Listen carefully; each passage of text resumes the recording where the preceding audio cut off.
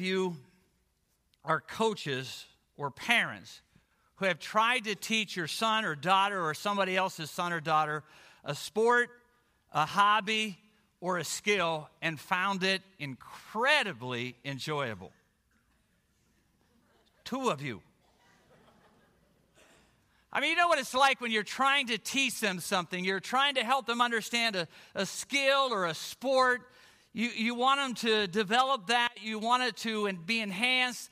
And you know you're the one to do that. And if you're coaching them or if you're a parent, you know that it can be incredibly exhilarating and sometimes overwhelmingly frustrating, right? It can be a lot of fun, and sometimes it can take the wind right out of your sails. You know as well as I do, when you're trying to help them through that process, you've got to do everything you can to give them all the mechanics, give them as much information as you can, but at some point, you've got to let them do it, right? You got to let them hit the ball, swing the bat, squeeze the trigger, or get their hands dirty. Two things about that. If indeed you're going to teach them that skill, whatever it may be, whether it's a skill or a hobby or a sport, it's more than just the phrase, hit the ball. It's more than just the phrase, squeeze the trigger. More than just the phrase, fix the car. They've got to understand the mechanics. They have to see it modeled. They have to know how to do it. They have to see someone else do it. They need as much information as they possibly can. You've got to give them all the basics. And yet, at some point, there's something inside of them that has to take over, right? I mean, they cannot be anything they want to be. Right? I mean, we say that, we tell them that, but they really can't be anything they want to be. In some cases, there is something inside, every once in a while, a few of them that just takes off and allows them to really focus well on that particular skill or sport or hobby. And others that enjoy it, and they'll keep finding what it is they want to do until that one clicks with them. To be able to do it well, they've got to have all the mechanics, they need all the information. They've got to see it modeled, and then something inside has to take over. You know, I love trap shooting, and I enjoy it on a regular basis, and it's interesting going for the very first time and watching these other guys walk you through the mechanics, tell you what you're supposed to do, keep both eyes open. I've been closing one eye when I've been shooting for 45 years, and now for the last few years they said you got to keep both eyes open. Never look at the end of the gun, watch this bird as it goes out, and all the things they do that you're trying now to process when you've been doing it 45 years the other way. And you're trying to learn all the mechanics, and then once you get it down, there's something inside of you that just seems to take over. You don't know how it happens. Sometimes it works, sometimes it doesn't. Sometimes it really amazes you as how well you do. Yesterday, I had the opportunity to participate with Hosanna Industries, a great ministry in the Pittsburgh and Butler area that helps people with rehab and build their homes and to get them back on their feet again. It's a great opportunity to see what God can do through your physical skills. And every couple times a year, they have a benefit shoot. And so I went down, and there was a group of ladies who decided to have a ladies' team. Here are some of them. Now, again, when you give a lady a 12-gauge shotgun who's never used it before and you actually load it, you're a little bit nervous. Right?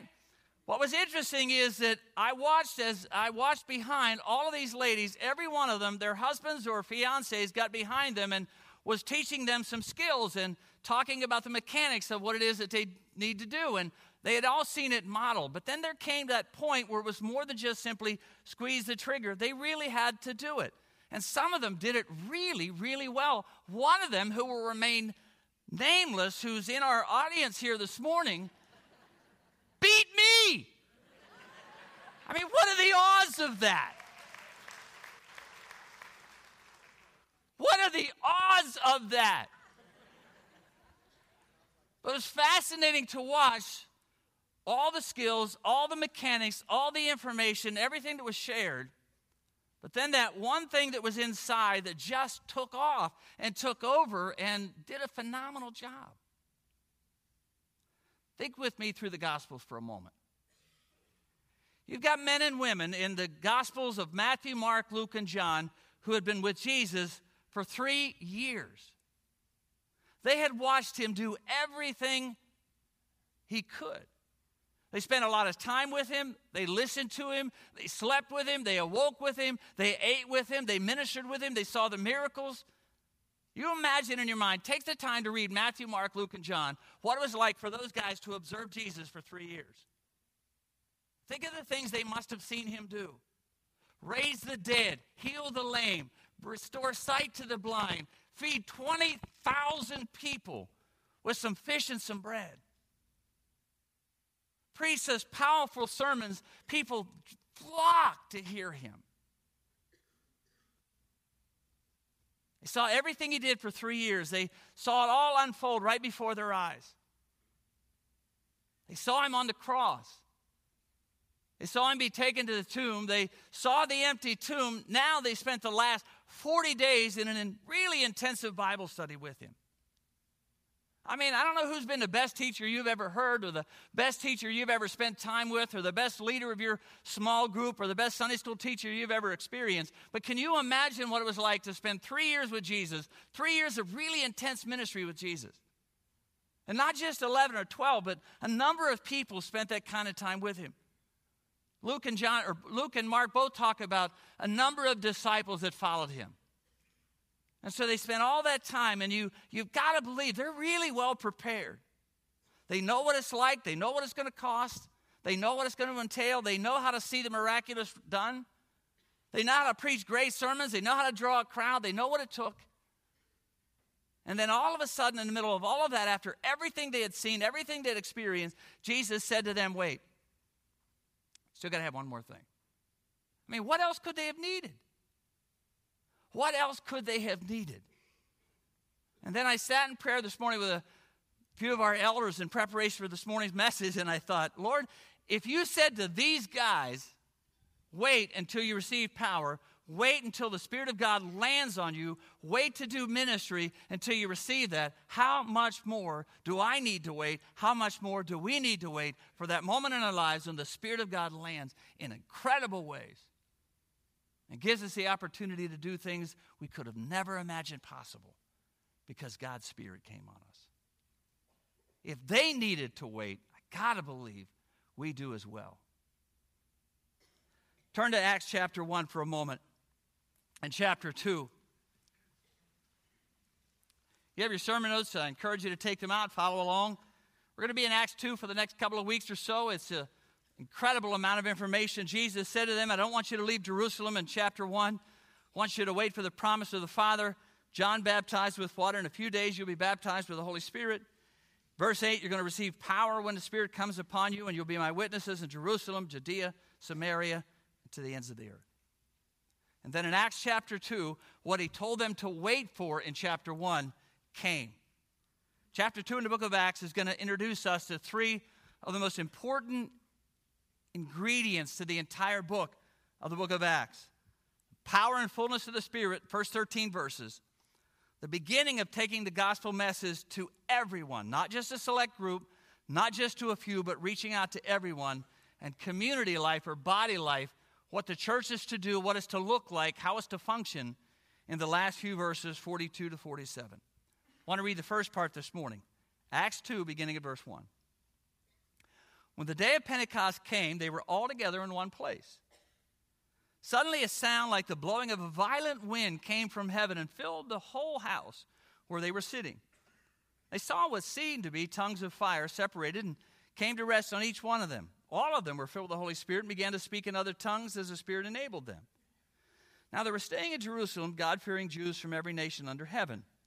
When they heard the sound, a crowd came, gathered together in bewilderment because each one was hearing their own language being spoken. Utterly amazed, they asked, aren't all of these speaking Galileans? How is it that each of us hears them in our own native language?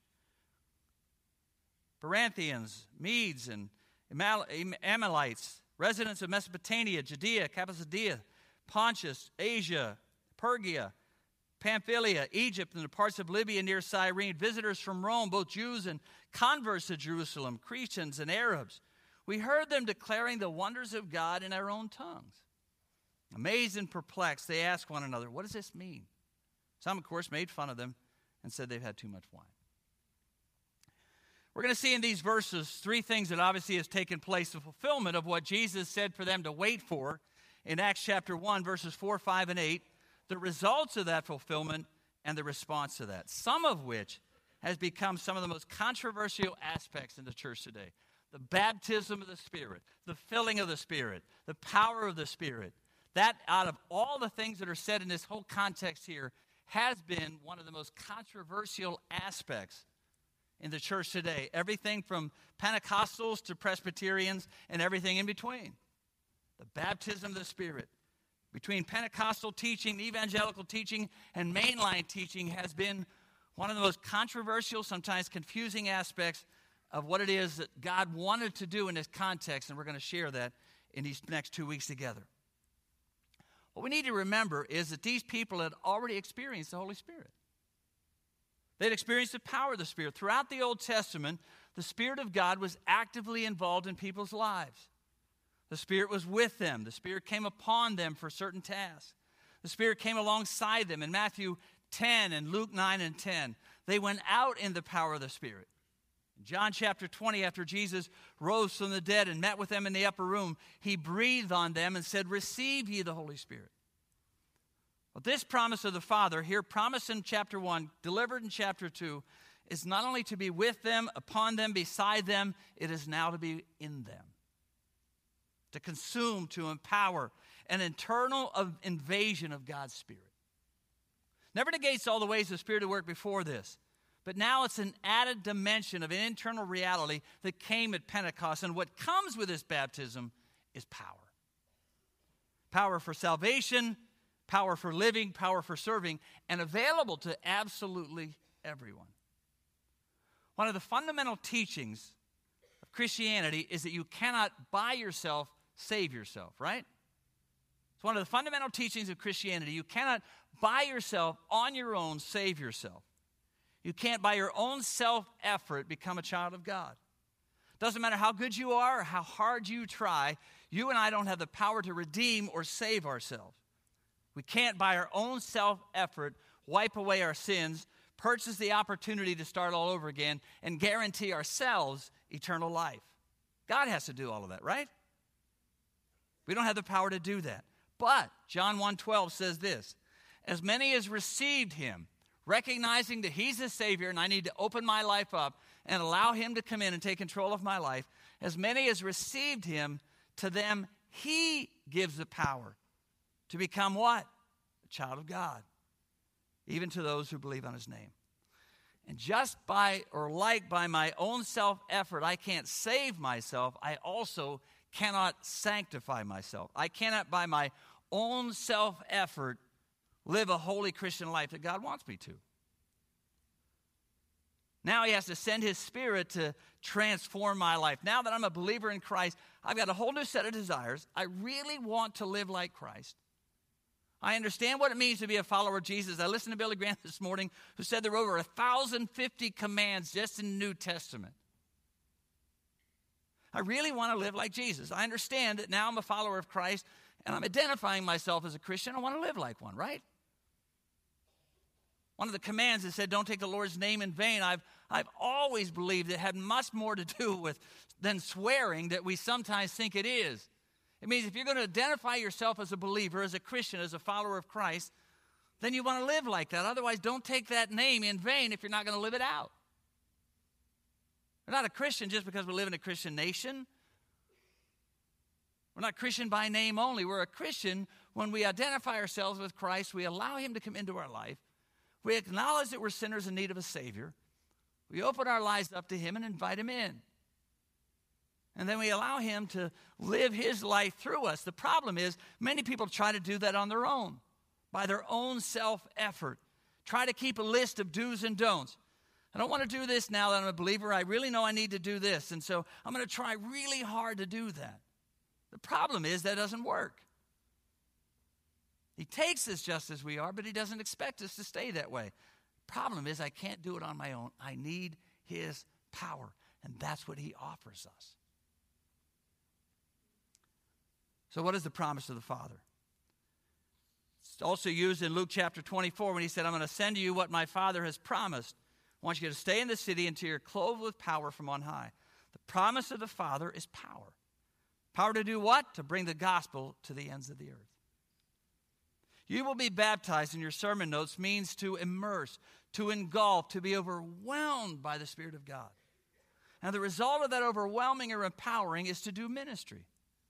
The result of his coming upon us is power. To do what in our flesh we cannot do.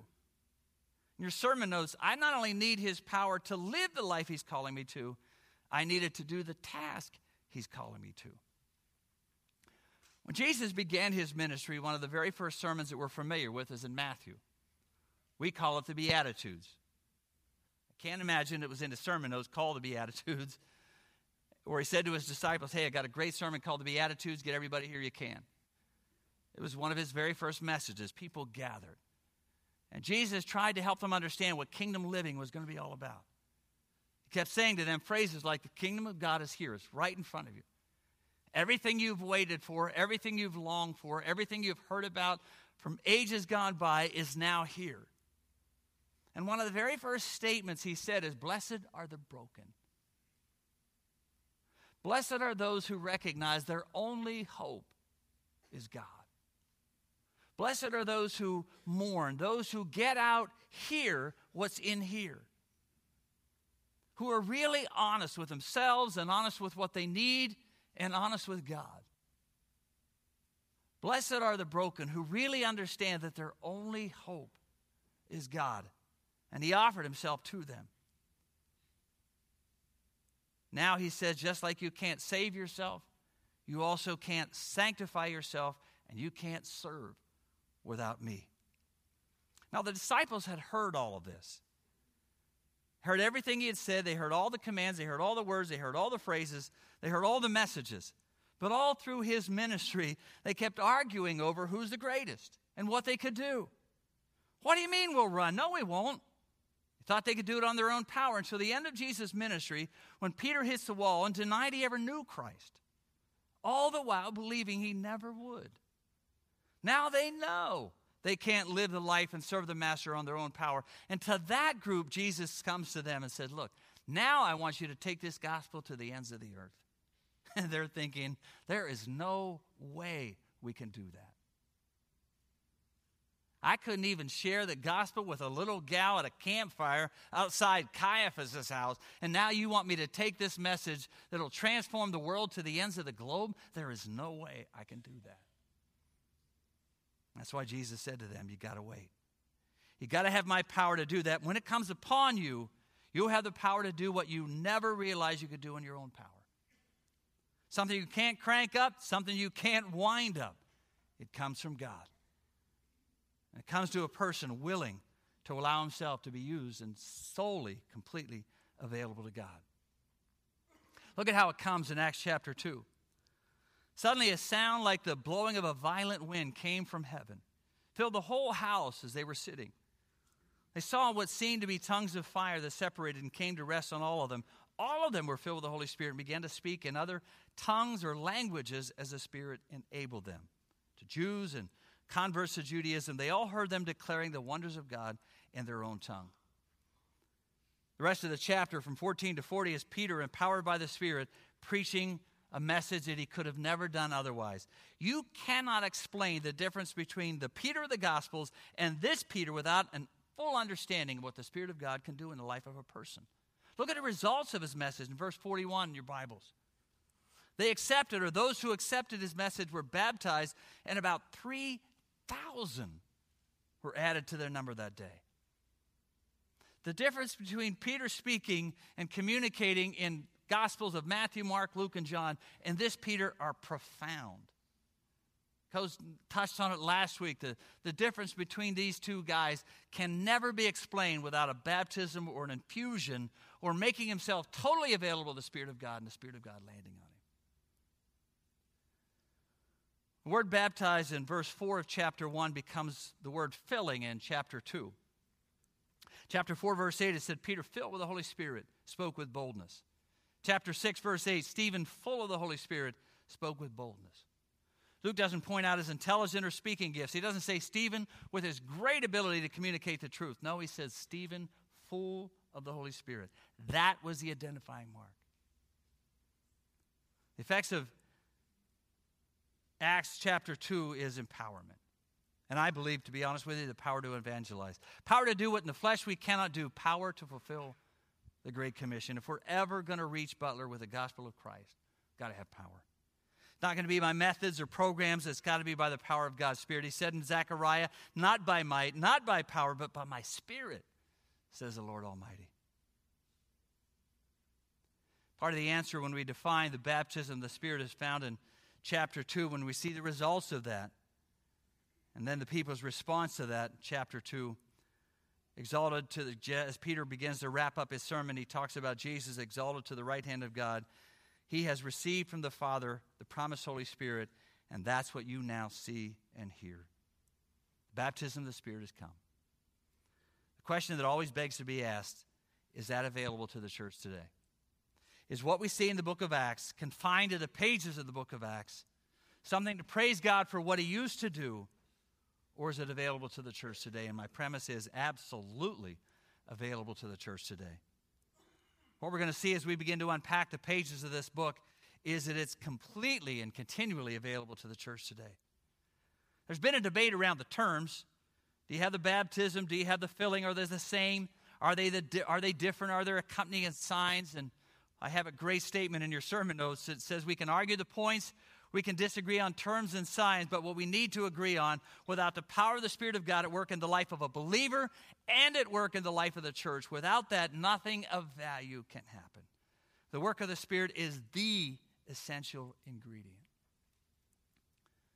To be honest with you, it's not as important how it comes, if it's called baptism or filling, if it's around or in or upon, dipped or dunked. What I'm telling you, you cannot live the Christian life effectively without it.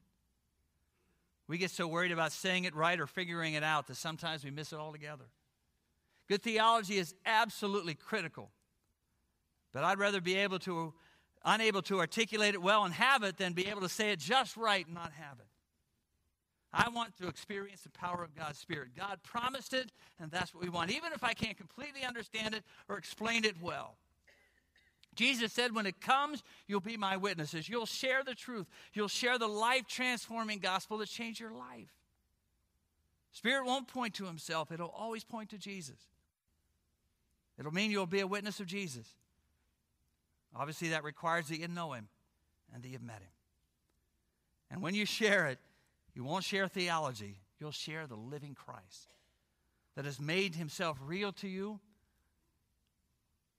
and you can't wait to give away. When the fillings come, do they always look the same? Not always.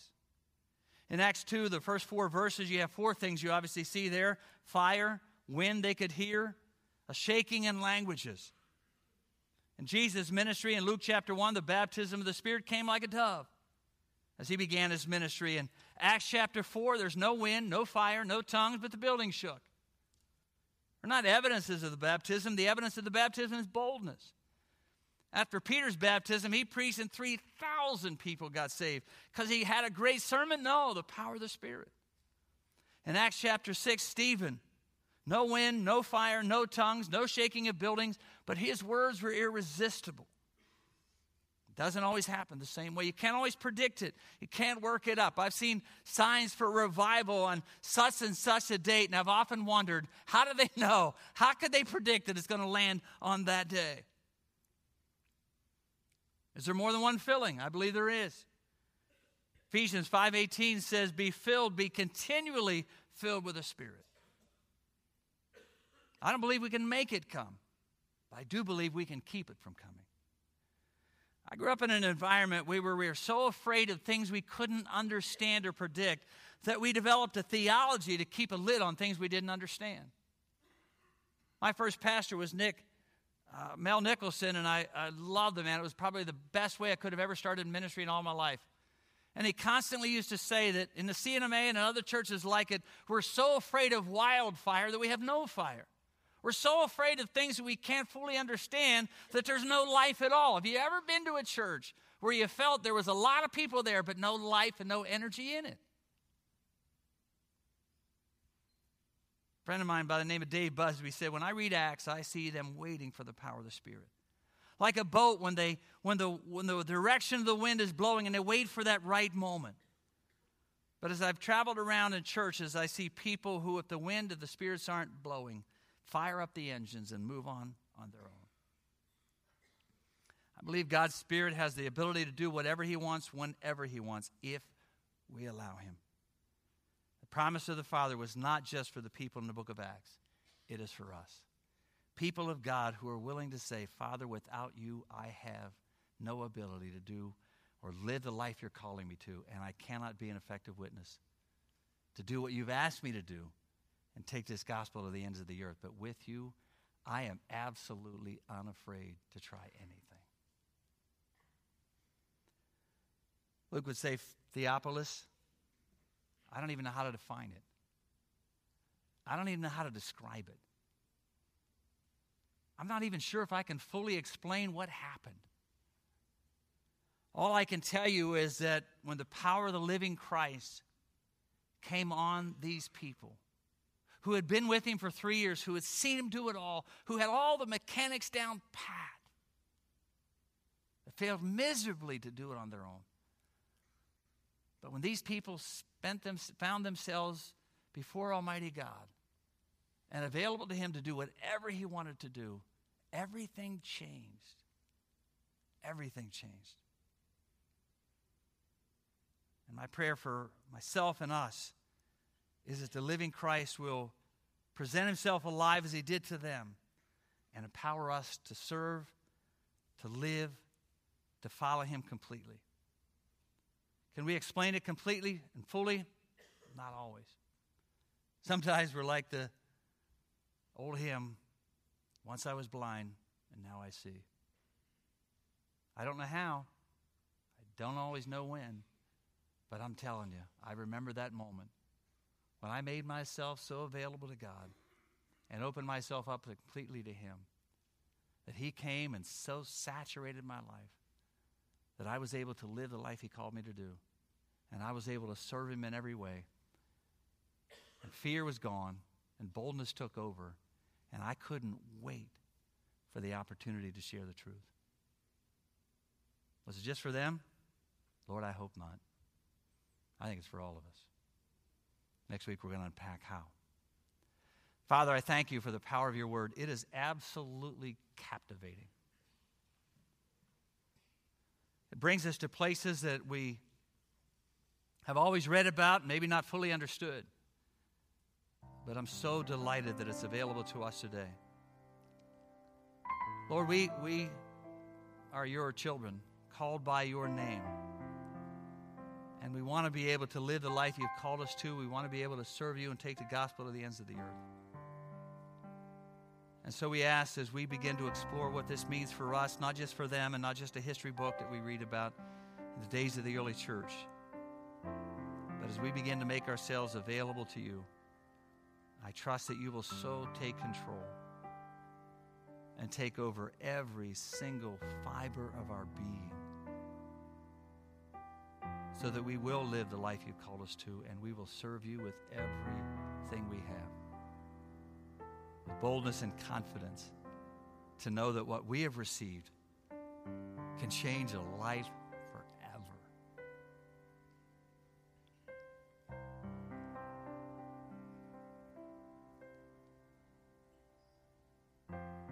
Really glad it wasn't just for them. So grateful that you've included all of us in the family of God into what is available to us. In the name of Jesus we pray.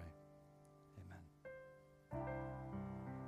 Thank you for your kind attention. There is so much more power and truth in what it is that God wants to say in this, and we're going to unpack that in the next few weeks and really fully understand what it means and what it looks like. I obviously realize, I don't even until I look up the clock realize that I left you out early. I know you're disappointed by that. But obviously a lot of our kids are still ministering and our teachers are still ministering to our children. So give them the opportunity to do that. Buy a cup of coffee on me. If you don't have the money, tell them it's on my tab. Have a great day. If I can pray for you in any way, we'd love to do that.